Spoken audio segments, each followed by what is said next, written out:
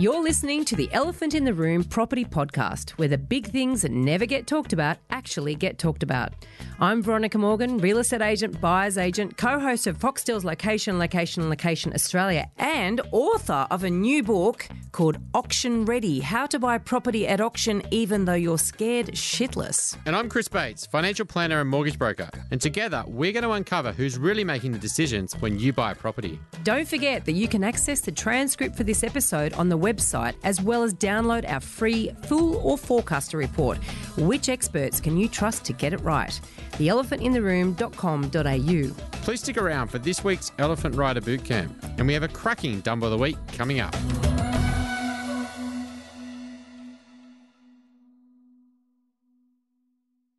Before we get started, everything we talk about on this podcast is general in nature and should never be considered to be personal financial advice. If you're looking to get advice, please seek the help of a licensed financial advisor or buyer's agent.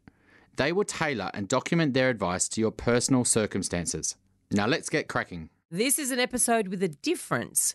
What I hope it turns out to be is a call to action in two respects, and more about that later.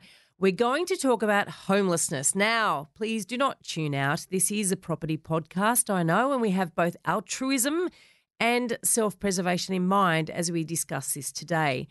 Do you know who the fastest growing cohort of homeless people in Australia is right now?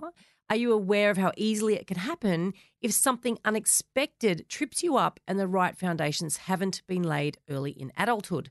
We've touched on this in a previous episode, that's number 66 if you want to go back, when we interviewed Michelle Adair from the Housing Trust. She told us a story about how a nurse in a good job had a run of bad luck that left her homeless, and it was frightening to hear this. So in this episode, we're going to get a better understanding of what's actually happening. And as 2020 progresses, we'll interview experts to help us educate and empower young people so that while enjoying your youth, you're still investing wisely for your future. Of course, we want you to ultimately be able to achieve the dream of home ownership and potentially becoming a property investor as well. At a minimum, we want to ensure you avoid becoming homeless yourself. In this episode, we're discussing the current situation with a journalist who has spent a lot of time researching this.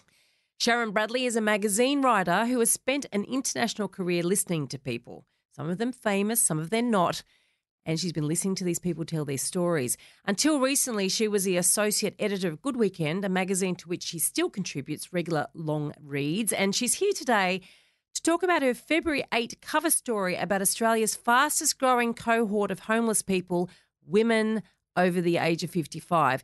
It makes for very sobering reading indeed. Welcome, Sharon. Let's get into this. Thanks. Good to be here. Hi, Sharon. Hi. Love to have this conversation because it is very interconnected to the property market. And, you know, when we talk about the property market, there's always people that get marginalised, whether it's renters, whether it's homelessness, whether it's young couples trying to get into the market. And so there's always consequences of potentially the market going up or down, and et cetera. And this is one cohort that, you know, is forgotten about, and it's kind of hidden under the, you know, behind the scenes, and we don't really know. And I think that's why the state government is actually starting to try to count how many people are homeless, because we actually don't know. That's right. So your interest in this story, you know, because there's always probably a light bulb moment, I imagine, for a journalist, and they're like, that's maybe something I want to talk about or look at. How did it start, and what got you interested to do this? It was a subject that I think had been discussed in the Good Weekend office. So in the end, it was the editor of Good Weekend, Katrina Strickland, who contacted me and said, look, this alarming statistic has come to our attention, and we really, really want to dig deep behind the statistics. I mean, there had been a 51% increase in women between the ages of 65 to 74 who were homeless. That's a 51% increase between the 2011 and the 2016 census. Wow. So that was enormous. 5 years. And Whoa. so that had grabbed everybody's attention in the office. But what she wanted to do really was kind of go behind the statistics and talk to women who had enjoyed very conventional housing arrangements up until a hideous, sudden, unexpected life disruptor, tipped them over into destitution. Yeah, so I think, before we kind of talk about the, the reality is we've all got, that's what that show on SBS, I think it is, where they take people from different walks of life and they throw them on the street, and you see them in 24 hours, they blow away all their misconceptions of homelessness, right? Yeah. I lived in London, I've lived in Melbourne, I've lived in the city, I've seen a lot in different countries and travelled and things like that. What's the biggest misconception you found that you had before you started doing this article that once you very quickly realised you had it wrong?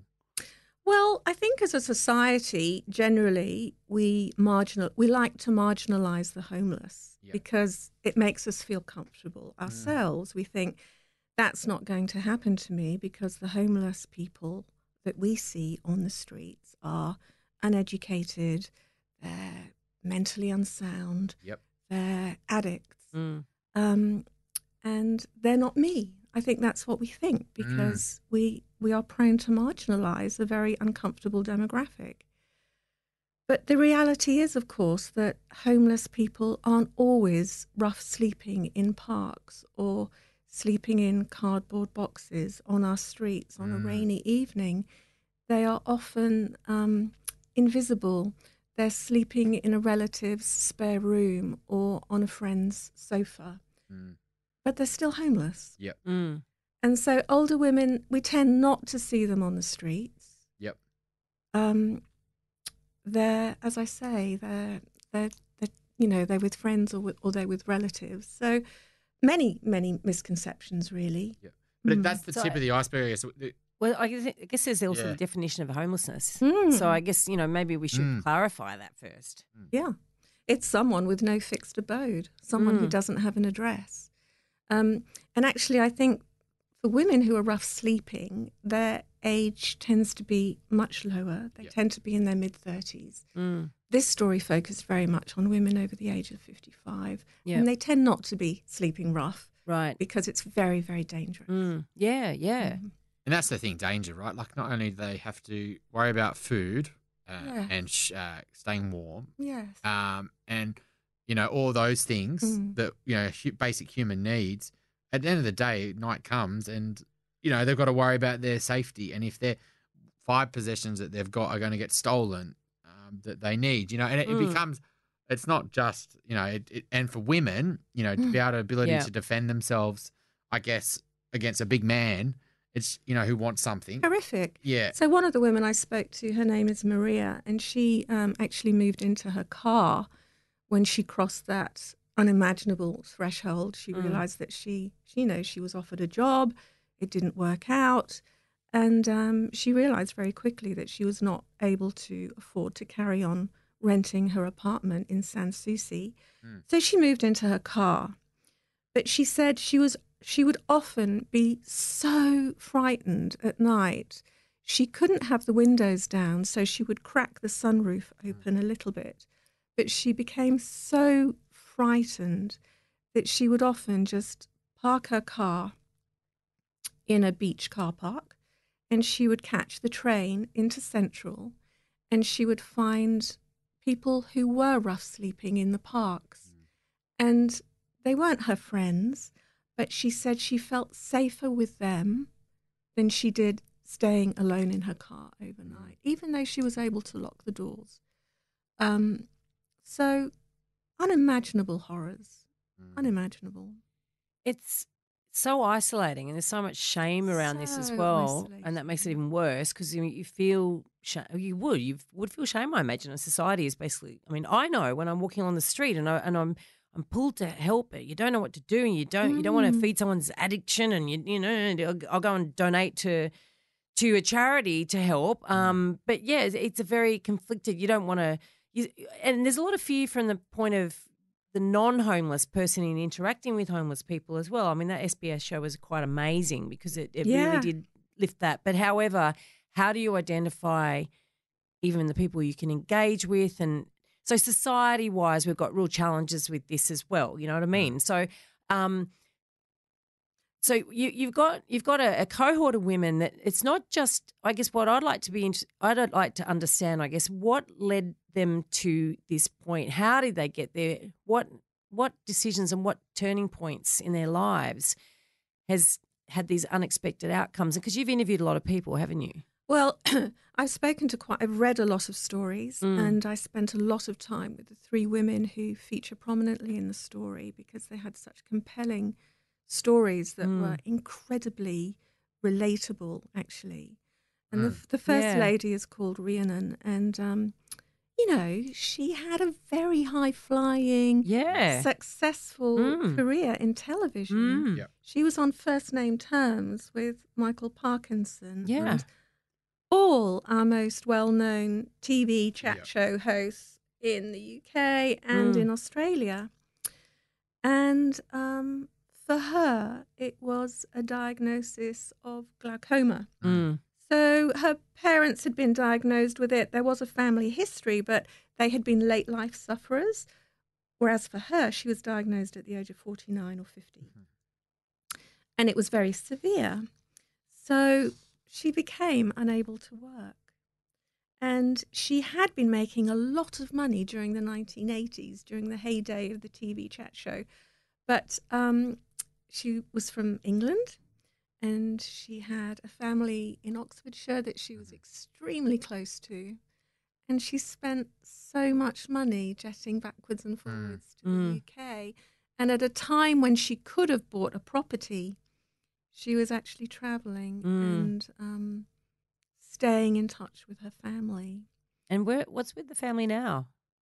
So her sister is still in Oxfordshire and she visits regularly. She still goes back and forth. But Rhiannon now has two sons who are grown up in Australia. So perhaps if it were not for them, she would be thinking about going home. But, she has her boys here and also a grandson, Billy. And it comes back all the way to, we did an episode with Craig Bigelow. I can't remember the exact number. He's an insurance expert, really talking about insuring yourself for these sorts of things, And I guess if you don't, and I've got some clients, in fact, that one client, I think she was in her 30s, maybe in her early 40s, she had a stroke and she had all the appropriate income protection insurance and trauma policy and all the rest of it. And she was paid out and she's been able to buy an apartment and live an independent life. So there are ways, not everyone has to have this happen if they have something awful happen to them, but we have to protect ourselves. I think one of the key learnings from this harrowing subject really is that, women have to engage with their super in their 20s, in their 30s. As soon as they start earning money, they have to engage with their super. And, when they're choosing the right fund for them, they have to ask, does it offer insurance? Yeah. So life insurance, disability insurance, and also income protection insurance, all of these things become exponentially more important as we get older. Yeah. But we don't think about this when we're 20. And no, God, no. Yeah. When we're in our 20s and 30s, because we think tomorrow's going to come, but it's going to come in 40, 50 years' time. I'm going to be, I've got bags of time. Well, you're saving a deposit for your first home and you haven't got the extra cash. Yeah. That's right. Yeah. I agree 100% that the insurance is a big part of limiting your risk to this. Unfortunately, for women just generally, there's already a pay gap, which you can say, it's getting better. No, it's not. It still is a pay gap. I grew up with a very strong mother and, works hard. I've got a very strong sister and I look at this stuff a lot. And your wife, I hope. And a wife, yes. Yeah. Very strong. But, that's really kind of where I grew up and so, I sit on that side of the fence, to be honest. And, so there's still that wage gap. Secondly, there's more likely to take care of the child if there is and to leave the workforce while the husband stays in the workforce. So less likely to... Yeah, and your super's not being topped up while that's happening. No, exactly. And so more likely to go back to part-time, which then potentially could inhibit promotions. And so not only a wage gap, but you're not going to earn as much generally because you're only going to work part-time and you're not going to get offered that bigger job. Even just having maternity leave. So the super balance for women over men is much, much lower, like ridiculously lower. No matter whenever I chat to a couple and I ask what a guy's got and a woman's got, it's dramatically different. And so at all ages. So then you go and I'll get the insurance, and the insurance unfortunately gets more expensive as you get older. Yeah. That's right. And by the time you get to let's say your 50s, when you're getting this real vulnerable stage, and if you do lose your job or you do get unhealthy, you stop your premiums. Generally speaking, the cost of the insurance is wiping out your super fund. Yeah. And so the insurance companies here have got a lot to answer to, because the way that they structure their policies is that they, as you get older, you have to cancel your policy because it gets too expensive. Yeah. And then what ends up happening is someone in their 50s get owns well, and they go, I cancelled that policy 3 years ago. And so it's really about, there's no easy way. There are ways you can do level premiums and things like that when you're younger to stop that risk. But unfortunately, it's a real hard one, insurance, because unfortunately people can't afford to keep it when they get to their later right. That's so true. And I think this is why, Women in Super is an advocacy group around women and superannuation, and their platform is it's a 3-pillar platform essentially. They want to see super rise from 9.5 to 12%. They want to see compulsory employer payments of super during the 18-week paid parental leave time. And they importantly want to phase out the $450 a month eligibility threshold for super. So a lot of women, that's right. A lot of women might be going back to work part-time after they've been looking after their children or their aged parents. They go back to work part-time in a lower paid position. And, the way things stand currently, if you earn $450 a month or less, your employer is under no obligation to pay super. And you might have a couple of casual jobs. Yeah. And both of them are under the threshold, or 3 of them are under the threshold. So, they want to see a lot of work around this, a lot of policy change around the earlier years that will help set women up for financial and retirement security. Yeah, one thing I recommend any females listening to this is a new company a friend set up. It's called Super Rewards, and it's for women, mainly targeted for women. It can be for men, but, it's basically, when you go shopping and you buy anything from flights to clothes to groceries, the people you're buying from will top up your super fund. Excellent. And so, like, a lot of women are doing the household shopping, Yes. It's pretty, democratic in my household, but, we keep it pretty even. But, in terms of lots of households of women are, and what this does allows them to keep topping up their super fund. So, that problem, there's lots of things that need to get solved there, because I think super is the big part of it. Because the other big part of it, though, is home ownership. Oh, yes. Yeah. And totally. If you got a home, then you're unlikely to, and it's got equity in it, then you're unlikely to become homeless, because you can have that security of paying your mortgage. Yeah. But unfortunately, what are some of the biggest reasons why we sell our home? It's divorce, isn't it? And relationship breakdown. That's right. And so have you found that in your research that a lot of the reasons why homelessness has come about is because of, like, divorce and marriage breakdowns? Totally. You become extremely vulnerable if you are not a homeowner. And, I think the research shows that being in a marriage, being in a partnership is an absolute insurer of economic stability as you move into later years. But absolutely, home ownership is something that it's critical. Critical, as is being in a relationship. Yeah, interesting. So I'm curious, we've touched on some of these things, but why is it so dramatically different between men at the same age and women at the same age? It goes back to what we were talking about earlier. Women are retiring with 47% less super than men. Wow. This is the critical issue. And the pay gap, which, has hovered between, I think it's, I think it's between 17 and Yeah. 19% Yeah. for the last 20 years. Yeah, you it know, ain't going anywhere, is it? which is the equivalent, to a woman of working the last 60 days without pay. Something ludicrous. So Yeah, you mean you look at boards of ASX companies, they think, oh, I'm making progress. Well, you still look at the boards. They're not much is changing, right? Which is very frustrating. I think so like a lot of it comes, if you think about like that story there, she was spending all her money on going back to the UK. But the problem when you have a marriage breakdown is there might be a payout, right? Yeah. And so you got a family home, but the only way to split the money is to sell the home. Yeah. And so then you go the husband and the wife, or the husband or the wife, but whatever it is, new marriages.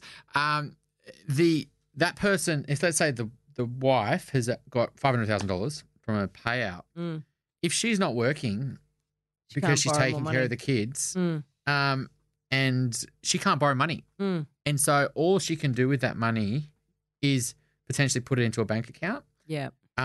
Because she's not working, and if she is working, she's working part time because she's got 2 young kids. Let's say. Yeah. She might be getting a bit child support, which can help borrow, but that's nowhere near enough income to borrow any meaningful amount. And so what ends up happening is... And she might be under pressure to stay in the area that they were living before, so the kids have got continuity with schools and all that sort of thing. Yep. And this is what we see. Women are cycling through that asset pool incredibly quickly. They're spending it, basically. They're spending it to keep a roof over their heads. I mean... I think the median weekly rent on a unit in Sydney at the moment is $520 a week. Yep. And in Melbourne, I think it's $420. Yeah. And if she's not working, as a lot of them, if she's on New Start, she's in her late 50s. I mean, that's $278 a week. And that's for a singleton with no kids. So I'm not quite sure what it is for someone who has. So there is impossible mathematics at work there as well. And then the queue to get some social housing is 10 years long or something like that. It's 8 to 10 years long. Yeah, I mean, I think there are currently 116,000 people. It's 140,000 people on that public housing list, and they could be on it for 8 to 10 years. Yep. So it's 200,000 homes. That's called 100,000 homes that we need to build for that list alone, let alone the people who aren't on that list that don't want to put themselves on that list. So to absorb the current need and the backlog, it is projected that we need to build 433,000 new social housing dwellings over the next 20 years. Yeah. And so the state government needs to do something, right? And the problem is... Well, it's also, you've got to stem the tide. Because that's sort of dealing with what we know is happening. But, then we've got to educate, we've got to make sure that women in that situation have better options, really. Because there is what is waiting behind the wings. We've got a very, very acute crisis right now. But waiting is what one expert at Social Ventures Australia, Kobe Maglan, called a tidal wave of women who will be adding to this crisis because they are aged between 45 and 65 and they won't be able to carry on renting the places that they're living in now when they retire. Become eligible for the age pension. So an acute crisis right now, and then so many 300,000 more women waiting in the wings to...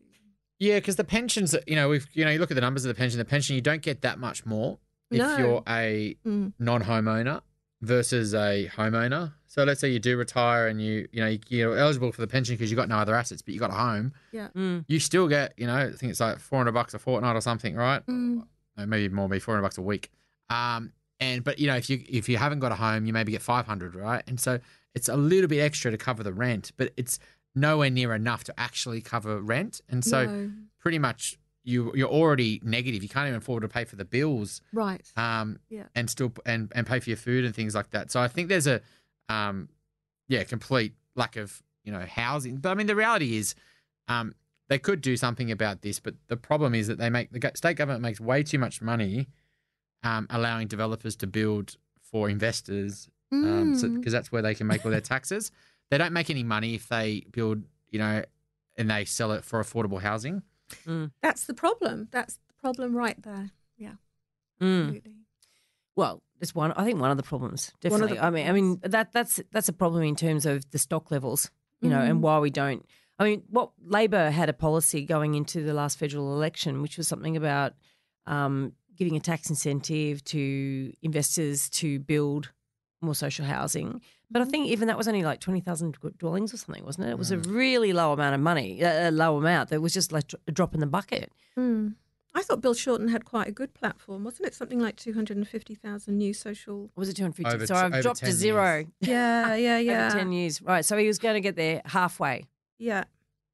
Yeah, but then in 10 years we'll have another population rise of X. And it was actually shocking though for property investors. Of course. Yeah. Not a great policy for them. But yeah, because it is complicated, and this is, I think the awareness of what actually is happening is the reason we want to talk to you, because, I know you personally, so therefore I knew you were researching this, and I was sort of waiting for the article to come out, because we need to understand that this is happening. We need to understand it's getting worse. We need to understand who is greatest at risk. And we also need to understand that average, ordinary, normal, run-of-the-mill people are finding themselves in this situation and are going to continue finding themselves there. So as a society, as a country, we need to help them, but also individually we need to actually start putting in places in our own lives prevention so that these sorts of things don't happen. And that's one of the reasons for this podcast, is to help people actually get some wealth out of property. Yeah. But if you don't realise it can happen, you're not going to take it too seriously, are you? And I think this is the most alarming thing about this, your research. Yeah, that's right. And I think it's human nature, unfortunately, just to, if something is unpalatable or if something is difficult or if it's boring, it's human nature just to say, well, I'll take care of this, another time. And of course, tomorrow never comes, And meanwhile, you're getting older and your needs will become more acute the older you get. So it's absolutely vital. I think this has been one of the principal learnings that people, and especially women who are so vulnerable in their later years, particularly if they're, running away from an abusive marriage, as so many are. Yeah, we haven't even talked about that, but that's obviously would be a definite cause. Yeah, that they really do need to engage with their super. And what's encouraging is that financial fitness, financial capability seminars are starting to spring up. Yep. I know that MLC they organised a big webinar on International Women's Day last year about 4 women, with a panel of women, all of whom are working mothers, but experts in the financial field, talking about money and how to understand it, how to get on top of it, how to prepare for your future. I think that's hugely, hugely important, because when we're at school, nobody talks to us about this kind of stuff. No. I mean, this is why I love Scott Pape. So he's a good mate and he's the Barefoot Investor. So what he has, don't probably need to say that. Avoided coming on the podcast twice now. No, but he'll come on. He'll be on air soon. But the reality is he's sold over 1.5 million books now. Exactly. And those books are all about, financial 101. How to empower yourself around money. And that his kind of, a lot of his philosophies are paying off your credit cards and don't go into personal debt and have conversations with your partner around money, and have these date nights and things like that. Because, if you don't solve the money issues while you're together, and if something does go wrong and you got nothing or you're in credit card debt, the problems get bad pretty fast. So, and it's all about, and also in a lot of financial advice, it's very heavily male dominated, like a lot of investments. In financial advice, there's a lot of younger women who are really making big inroads with kind of profiles and helping women. Managing your money is kind of becoming a bit sexy. Like before, it was like, before it was, if you're being a bit frivolous, Yeah. your money, living a high life, that was quite cool. But Yeah. now being it's like, sensible's boring. yeah, like it's actually, you can Yeah. see there's a movement behind it. But I think, unfortunately, a lot of people, it's in the 50s now. It's kind of too late, a lot of them, for them to make a lot of big inroads. That's right, and I think it's sad to say, but a lot of older women have been entirely dependent on Yep. their husbands, Mm. not only financially, but to sort all this stuff out. Yeah. Yeah. So suddenly they're on their own, and the stakes are very, very high, and they have very, very little financial literacy. Well, it's also when they're actually going through the divorce process and the asset, divvying up assets and which assets to keep, which, those decisions around, family home, et cetera, et cetera. It's like, the divorce lawyer, assuming they've got one, is going to give certain advice. But in terms of financial advice, it's almost like they need a coach in there as well. Totally. And I think too, on the property side of things, understanding which are the good assets to keep, which ones are the ones to let your husband have, if you've got more than one, But, while we're on the subject of family, I think we also have to talk to our daughters Yes. as well. And I had a really lovely conversation with Laura Menchik from WLM a few months back for a different story I was writing. But she said, she has an 80-10-10 rule, which she has, been talking to her children about, and now she talks to her grandchildren Yeah. about, which is that, with your first wage packet, 10%. you spend 80% of what you earn, and 10% must go into an account that you never touch, and that is for your first house or Yep. to start a business if that's what you want to do. Mm-hmm. And then the other 10% is for a treat like a car or a holiday, something that's going Yep. to devalue pretty immediately. Mm-hmm. But, it's really important that you do that 80-10-10 Yeah. thing from a very, From the very beginning. young, from the beginning, So get that- into good habits. Yeah, And and is that 10% that you actually start saving and getting the habit of that. You never see it, you never get used to spending it, Yeah. and it's just a That's thing. right. Yeah. That's right.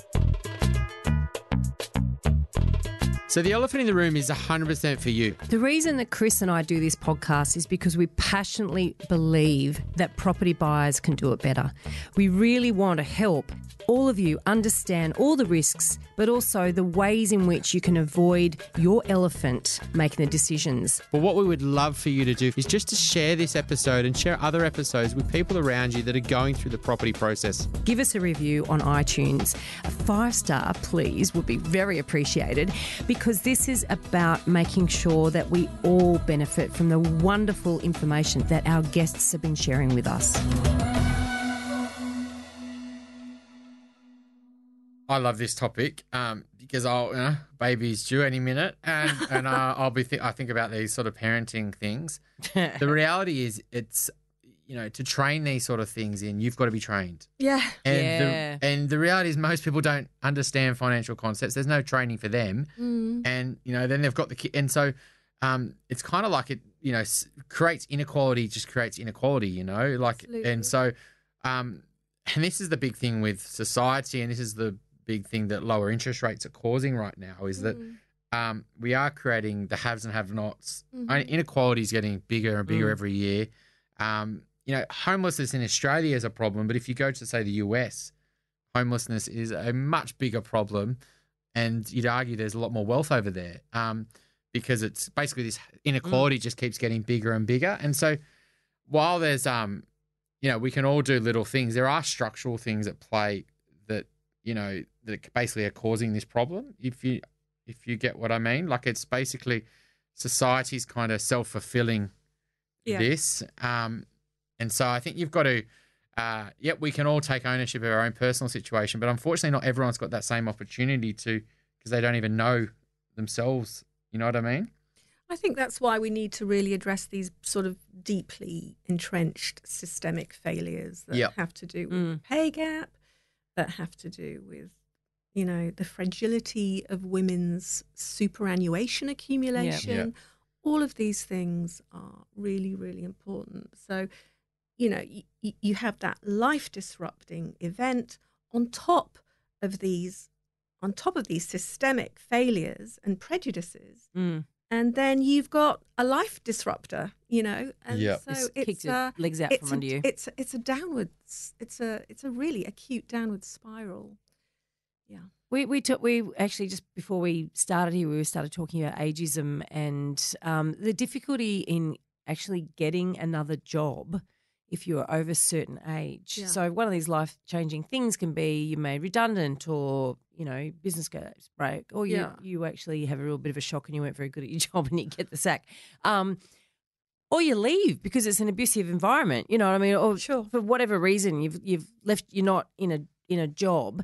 And was it you, Chris, who was saying something, or was it you, Sharon, that was saying about the statistics of women over 55 who go for a job interview? It's horrifying. You know, this will have women all over the country waking up in a cold sweat at 3:00 in the morning. But that women over the age of 55 are the least likely of any demographic to receive a callback after a job interview because of, you know, it's horrible, but it's employer. And that's if ageism. they get the job interview. And what's the perception? And it's really, really if they tragic, isn't it? It's really tragic because, you know, these women in many cases are at a point in their lives when they are finally able to really lean into topping up their super and to getting their teeth stuck into something. You know, their kids have left home. They no longer are taking care of aging parents, perhaps, and they can really lean in. Yeah. They've got a lot to contribute. Yep. And, you know, you hear a statistic like that and you think, gosh, that's, you know, tremendously depressing. It's really alarming. And because I'm at this point of recording this, I'm 51. So I go, all right. Yeah. 4 years' time, I don't feel any way used up. Do you know what I mean? I'm just kicking into it. You're just finding your stride. Exactly right. And you know, I'm energized. I'm interested. I'm lapping it up. I'm learning. I'm trying new things. You know, there is absolutely no slowing down for me. And yeah, in a way that I don't think ever I thought in my 40s or in my 30s even. Definitely not my 20s. That was like, what a mess. But I was in recruitment in my 20s. In my late 20s, I was in recruitment, and I used to look at the age 40 on a resume and think, oh, past it, used up, used by, no fresh ideas, you know, and that's absolutely what I thought back then. And Chris, you were saying, you know, that it's not necessarily, it hasn't changed. Well, yeah, I mean, my wife's in recruitment, and you know, heard, you know, stories talking to her around that.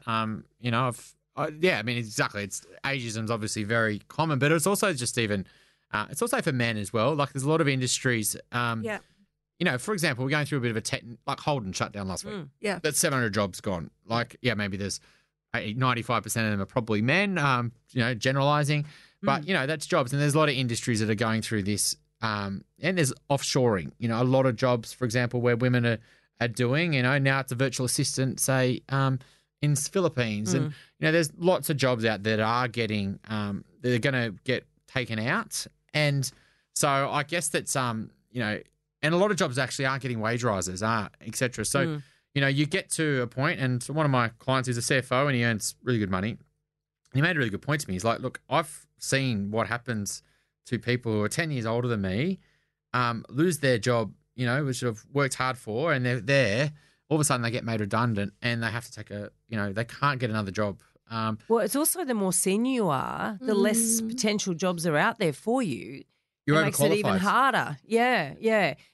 No one wants to take you on a lesser job because they just feel like you're going to be just always on the hunt for something better. And, you know, the competition to get those very few senior jobs is acute. You've got all the hungry, you know, people climbing the ladder, and then you've got potentially a lot of capable people, but you've also got the Peter Principle. I'm not sure how many women actually, the Peter Principle is basically you rise to the level of your incompetence. And to be honest, you know, we used to joke about it a lot when I was in recruitment. You know, there's a point at which, mostly in regards to men, by the way, because I think IBM, was it IBM or Hewlett-Packard that conducted that study some years back about, you know, men will go for jobs that they can do 50% of, whereas women will need to have 100% of they will tick 100% of the boxes before they'll even apply. Yeah, so that's where the Peter Principle comes in, because men will actually go for promotion, they'll probably get it, whereas a woman's like sitting there going, I could do 90% of it. Oh, I can't do that last thing. I won't apply. Yeah, fake it till you make it. Yeah, so probably women don't suffer from the Peter Principle quite as often as men do, but you know, there's all of that going on underneath as well. So therefore, if you're not going to push yourself in your career, you're not necessarily going to go for those promotions.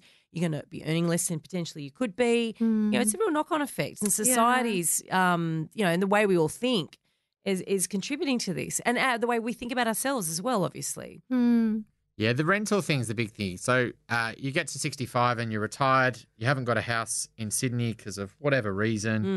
You can't afford to pay rent, but your kids are in Sydney. Your friends are in Sydney. Your life, your identity is in Sydney. And, you know, sometimes the government will come out with these stupid comments like, why don't you move to Tamworth, Veronica's new favourite place? And Such an out-of-touch thing to say. Yeah. Isn't it what? Really? It's just like, what? Just shows a complete lack of understanding. Of just connect, you know, the importance of connection and belonging. Community. Yeah. It is so important. I mean, the research is showing that women who do find themselves in this awful situation, that their mental health deteriorates really, really quickly as well, because you'd be aging hopeless. Also. And, you'd be feeling hopeless. They describe this feeling as like being suddenly catapulted out into space. Oh, my God. And there are no coordinates. You know, they have nothing to hang on to as they're going down. So it just, completely out of touch. Well, that's the thing. Like, a lot of people will say, oh, people on the streets, for example, or sleeping rough or whatever, you know, it is.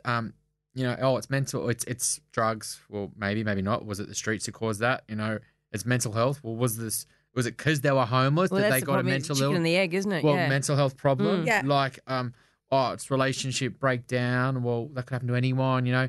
Why haven't they got their kids? Well, they might not have any kids. They couldn't have kids, or they didn't have, didn't want kids. Or, And not all families are close. No, Another God, no. issue. Yeah. Not all families are close. you know, everyone's got arguments or don't want to get along with and they don't want to impact their brothers or sisters, and they've got their own families. Yeah. One of the women I spoke to, she has got 4 brothers and a married daughter, but she just didn't feel that she could contact any of them for help, which, you know, is staggering. But it speaks about our social alienation can exist even in big families. Okay, so I just don't think we can afford to make any kind of assumptions about why someone is sleeping in a box on the streets. And, you know, I think we should reach into our wallets and give them, you know, $10 for a burger, you know, and let's just not judge, because we don't know what has brought them to this point. It's actually interesting. I've taken recently when you ask for money on the streets, and,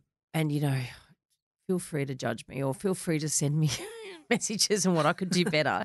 But to say, look, I'm not going to give you any money, but are you hungry?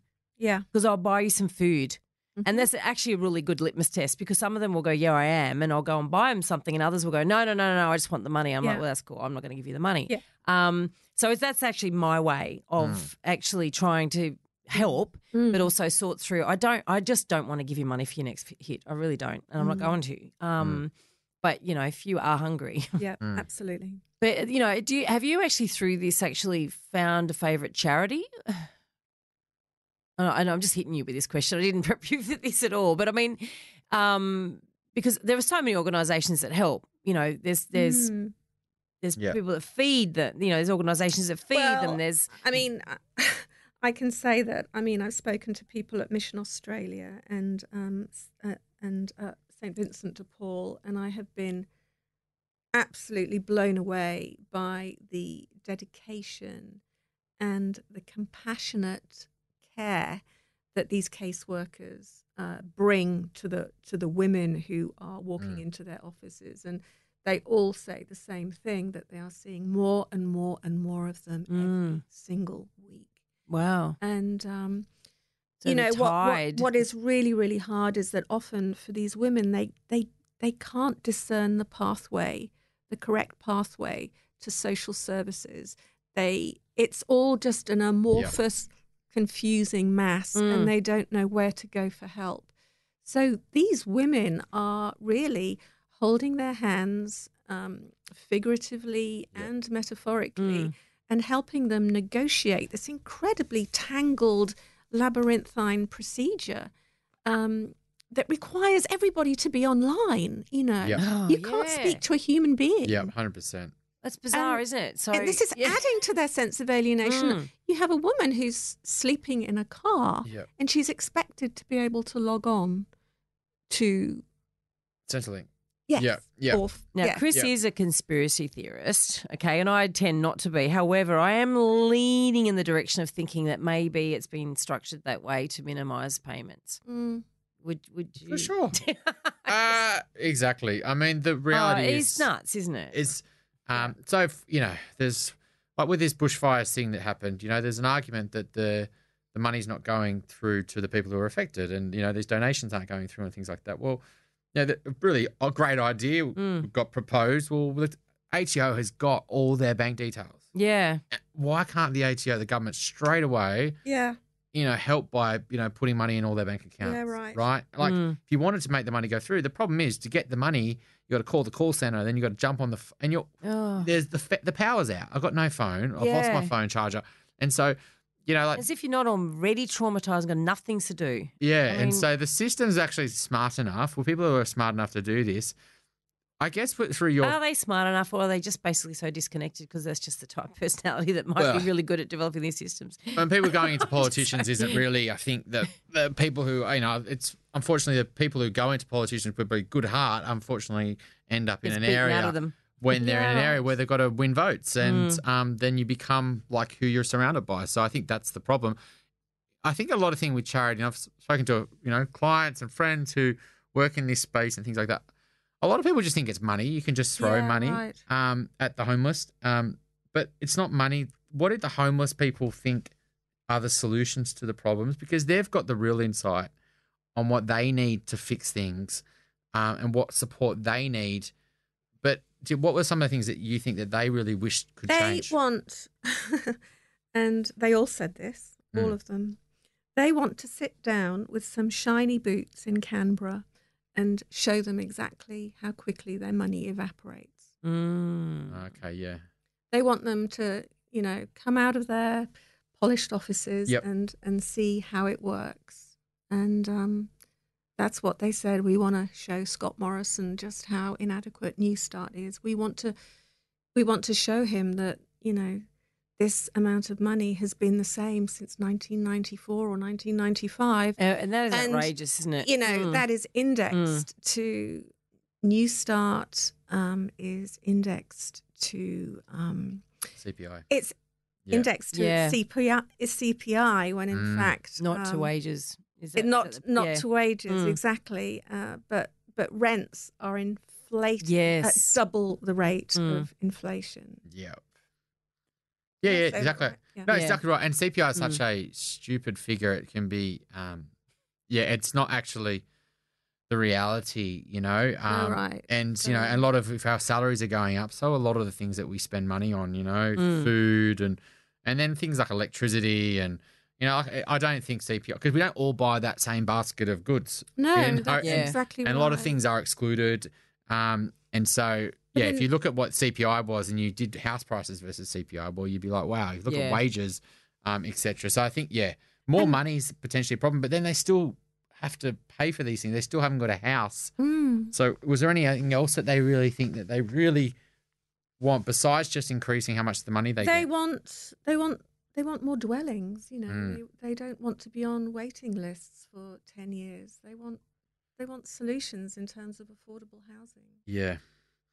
So the big thing the government could do, and I think they should do, is so when they sell a new apartment, they probably make $500,000 or $400,000 maybe. Like 40% of that $1 million apartment actually goes in government taxes. And so the developers, of that $1 million that they make, they have to give $400,000 out to the government. Yeah. Now, these numbers might not be 100% correct, but let's just assume it is. The developers only got $600,000 to play with now. Then they've got to pay for the building. Then they've got to make their profit and the risk and things like that. If the government said, look, you can still make that same amount of profit, but you don't have to pay our taxes. Yeah. The developer wouldn't build for the investor. The developer would build for more affordable housing that's cheaper, that's subsidised. Exactly right. Yeah, exactly. But the government doesn't want to give up all this cash. Exactly right. So that's, to me, the problem is developers won't build it because there's literally no incentive for them, and they're a business, and the government doesn't want to build it. Well, it's one of the challenges of the build to rent model that we spoke to Adam, what was his surname? From Hurst, yes, Yeah. back only a few episodes ago. Yeah, I mean, Mirvac are, I guess leading the charge in that space in Australia, but there's massive hurdles, and a lot of them is around tax. And he was talking about land tax, for instance. But yeah, because the structuring of it is a challenge for the government to say, well, I don't want to forego tax in certain areas, and I don't want to give tax breaks because that actually adds up to something unfair that you have, a burden that you have that would not be there if you were building and selling these apartments in the traditional way. I mean, there are some lovely pockets of innovation around not-for-profit affordable housing. The Nightingale Project. Yeah, and we tried to get them on the podcast, and can I say they refused? Can we say why they refused? No. Probably all right. I mean, there's a bit of, I guess we can, I mean, yeah. It's probably a good point to talk about. We are, as you might notice, some of our guests aren't wearing hats in some the of elephant hat. Our elephant rider hat. So when Veronica and I set up the podcast over 18 months ago, we had this discussion. We named it the elephant in the room, and we just had a bit of a play on this elephant in the room. Why don't we make it a bit fun? Let's have the Dumbo segment. Let's have the elephant rider boot camp. Maybe we should throw a hat for our guests. Then we talked about maybe is that misappropriation as well of cultures. Yeah. And Veronica and I had made the call that we're just having a bit of fun. We're taking the light side of life, and we're not in that client at all as people. Anyway, Nightingale wouldn't come on because of that reason. Because we have a hat. Because of the hats. Yeah. So which is a shame because we'd like to discuss. We love what they're doing. I've been tracking their stuff for years. Yeah. I mean, and the thing is, I think it is a very grim outlook, but there are these lovely pockets of innovation that we have to water and give publicity to when there is no silly hat involved. Yeah. But they didn't have to wear it. Yeah. That's the Women's Housing Corporation, for instance. All of these things are fabulous, but what we need is involvement from our federal government to really, bring it off. Yeah, and because we need something that's scalable. Essentially, Yeah. we need volume. I'm talking about 433,000 new affordable dwellings are required in order to cope with current need and backlog. And so that's not even forecasting to take into account the tidal wave that you've mentioned. Yeah, Yes. right. That's right. Yeah. So there is another solution, I think, because I thought about this a bit as well. Like, there's the government have got money, but also super funds have got money. Yes. And the Australia's super fund's called Future Fund, like the government's got. That's got a lot of money, hundreds of billions. That they could. The reality is, the super funds needs to get returns for their investors, and we're all putting money into super, and that's just getting bigger and bigger every year. It's like $3 trillion. You can build a lot of houses with $100 billion. So a portion of super funds could be solving this problem, but the reality is the government doesn't want to give the super funds a free kind of tax exemption or anything like that, and so. What a lot of super funds are starting to do is look at this thing called impact investing. And so we get a social outcome and we also get an investment return. And so all the government would have to do is basically give the super funds a subsidies, additional rent for their investments. So they basically subsidise the rent for all the homeless. And they don't have to build it. They don't have to let the developers get off for free. All they need to do is pay these subsidies to the super funds to allow these renters to rent at a lower rate. And so I do think that is probably one of the better solutions I've seen where, these super funds can get an investment return. Yeah. This government doesn't have to build them. The developers don't have to do it. The super funds will do it. And then the government, all they have to do is pay subsidies. So I think some of those things have been talked about as well to really bridge that gap. Fantastic. So do you have a bit of a dream of, you wrote this article and in doing so, did you sort of think, okay, well, this is really what I'd like to see happen? Well, it's interesting that you mentioned that because I just got an email late last night, actually, that the government has just announced an inquiry into homelessness in Australia. So that I was alerted to that yesterday, Mm. and I think the committee is accepting written submissions in the beginning of April. So I think that's Start. I think that's a start. Yeah, I think yeah, that's really, yeah. really important. Mm. And of course, like so many people, I would like to see more pressure on the government in terms of New Start. Mm. Mm. Yeah. Yeah. Yeah. And yeah, I think, our social housing stock has to improve. Yeah. Yeah, I Mm. think one of the I was reading your article is that you ended it, which I think was actually something that I try to talk about. You said the choices you make now are your this is one of your quotes of you asked one of your people you were speaking to give advice to themselves when they were younger. Yeah. Mm. And this is one of the things I sometimes say to clients is you need to kind of write a letter to yourself or think about your future self and do something today for what you're going to thank yourself for in the future. And that's all you're really doing with finances. All you're doing is sacrificing a bit today, taking control. So in your future, you've got a bit more certainty. And that's what you're basically. And so this person who was obviously struggling, it was an amazing quote. They said, the choices you make now are your destiny. Keep a strong eye on your future. You can't see it now because you're busy and having fun, but it'll be here before you know it. Make sure you're ready. That's right. Yeah. And to me, that was amazing because that really hits home. People are busy. We are kind of going on in life and things are just ticking over. And I think a way to really think about that, I think, opens people's eyes up is if you think about your age today and then you say you're going to retire at 65, and let's say you're 45, so you've got 20 years. But if you change that to how many paychecks you've got, so you times that by 12, that's only 240 paychecks. And everyone ticks over. And so that's what I think people... Oh, that's alarming, isn't it, when you think of it that way? Tick, tick, Wow. tick, tick. Yeah, it changes your view on things because then you think actually a month is actually important. Yeah. And otherwise a year just flies by. So I think if you think about your life in pay cycles, you'll start to actually get a bit of feeling that time's running out. And that's that's usually what you need to take action.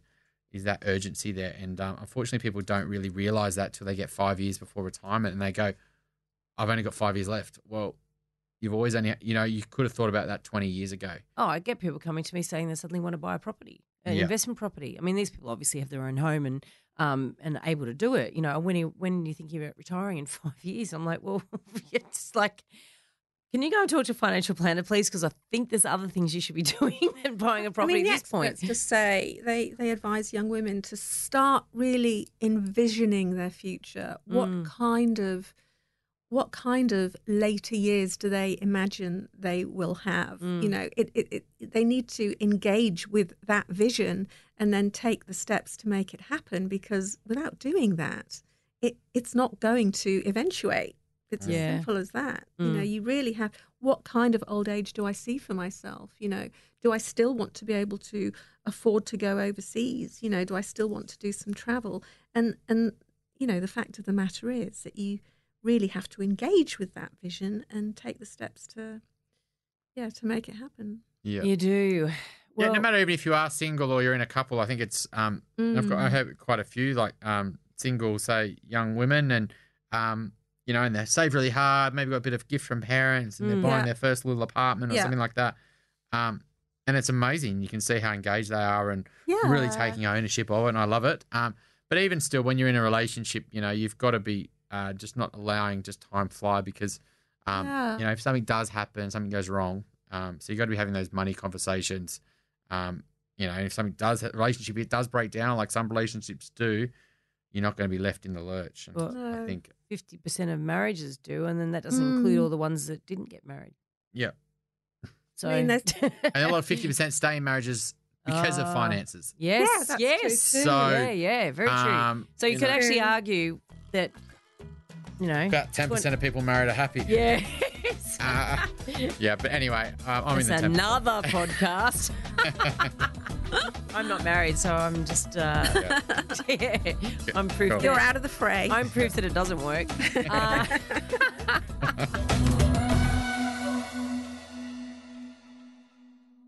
Every week, we hear incredible stories of the dumb things property buyers do. Dumb things that end up costing them a lot of money and or creating a whole lot of stress. Mistakes that can be avoided. Now, please, Sharon, help our listeners out here. Give us an example of a property dumbo. We can all learn what not to do from these stories. Sorry. You haven't got one for us? Sorry, no. Well, that's right. Have you got one for us, Chris, today? I've got plenty that are not related to this topic. I would just say, I think the dumbo with homelessness and where you can get yourself is gambling with your own home. Ooh. And so, a lot of people with property think it's an asset that you buy and you sell and you just transact. And I've got a client just literally this morning who I've stopped selling their home. Another financial advisor referred them to me, and it's a young couple. And this will probably be okay, but they were feeling the home was getting too much maintenance, having to spend too much money. Things are really tight financially for them in terms of income and 3 kids and schools and all that sort of stuff. And so they felt the only option they had was to sell the home. And they haven't got another home to move into yet. And technically, they went to a broker, and the broker said you have to sell before you buy. And they didn't really want to sell because they didn't know where they were going to go.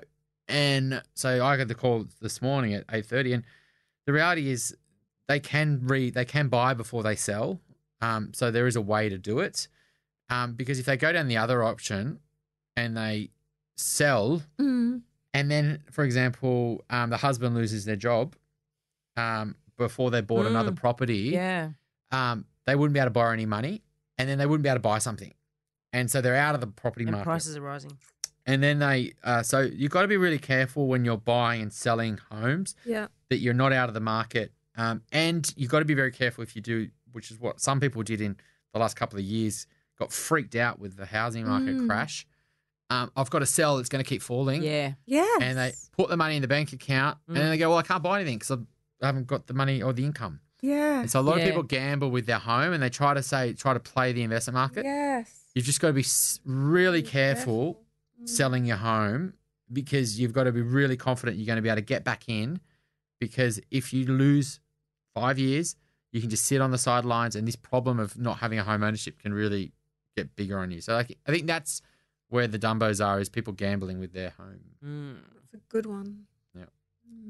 Well, Sharon, this has been a really great chat. I really enjoyed it. Oh, thank you. Thank you for having me and for giving, putting the focus on this hugely important issue. Yeah, well, it is important, and I guess even more important than even I thought when we talked about you coming on, when you said this tidal wave is just. I mean, the language that they're using is meteorological. It's tidal wave, tsunami. It's really worrying. And when you get these anecdotes from people working at Mission Australia, for instance, saying that more and more people, more and more women coming in every week. Yeah. So really, as a podcast, we want to shine light on this, and hopefully.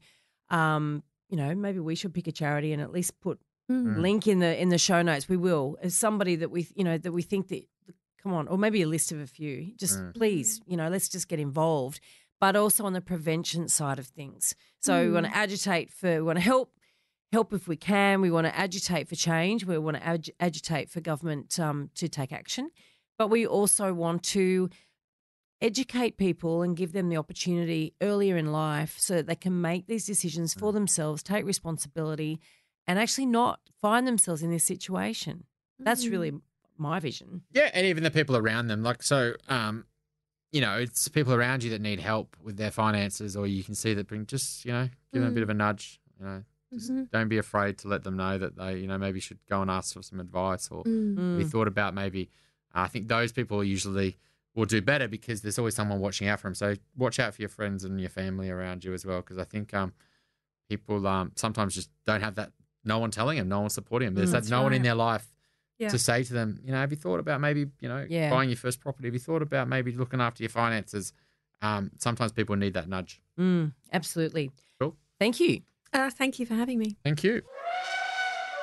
We want to make you a better elephant rider, and this week's elephant rider training is... So I think the most important part of protecting yourself or from your future, I guess, is starting early, and the earlier the better. But I mean, starting now is usually the best time, or yesterday. But I mean, the reality is, it's actually getting rich slowly where you'll actually make wealth. It's not actually getting rich fast. It's not about buying something today that'll double. It's buying something that'll grow at a good rate and perform well, and that'll compound over many years. The big thing is people get very frustrated with things like superannuation, and because it's not making that much money, it wasn't as much more than I had last year. That's not when the returns will come. The returns will come in 20 years' time when it compounds on itself. And so you really need to kind of understand compounding interest. Start playing around with, if you saved $100 a week and you did that for, 30 years, just look at how much money that will be. So it's not, you have to save a lot of money. It's just putting money away every month, being consistent with it as early as possible, and then waiting and keeping invested. So really get on board with compounding into the sooner the better. And I mean, the analogy for compounding for me is that of a snowball. You start at the top of a really big, long hill and tiny little ball at the top. And as it rolls down the hill, it's got more surface area, and therefore it gets bigger and bigger and bigger. And it just becomes huge at the end of the hill. Whereas if you start that snowball in the middle of the hill, it's never going to be as big. Yeah, exactly right. And it's compounding both ways. So you can compound a lot of the time. You're doing the heavy lifting in the first, say, 10 to 20 years. You're the one who's saving hard and you're putting the money in. After a certain point in time, though, the money flips and the money starts doing the work for you. The money's growing every year, and that's working harder for you than actually you saving. And so technically, you just got to keep focused on doing the hard work, keep putting the money away, forget about how much is in there. It's the same as paying a mortgage off. It actually works the reverse. If you keep paying your mortgage off, you think, well, it's not really going down that much. Well, it is, because after a certain point in time, wage rises, you start saving more, the mortgage starts compounding on itself, and you keep paying off more and more. So compounding actually works both ways, paying debt off and saving.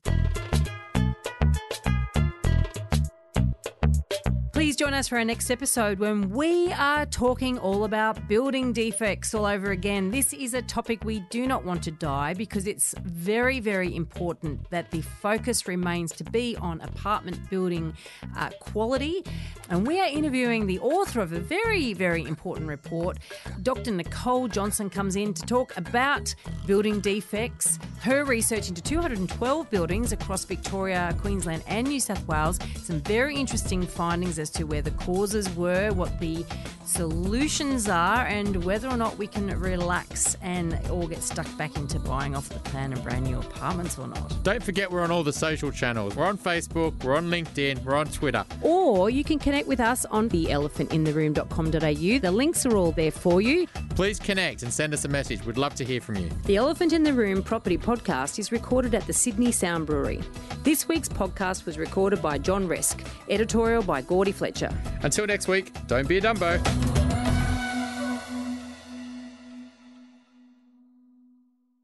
If this episode has raised any issues for you, please reach out to the following services. Lifeline on 13 11 14. Beyond Blue on 1300 224 636. And to speak with a financial counsellor, contact the National Debt Helpline on 1800 007 007.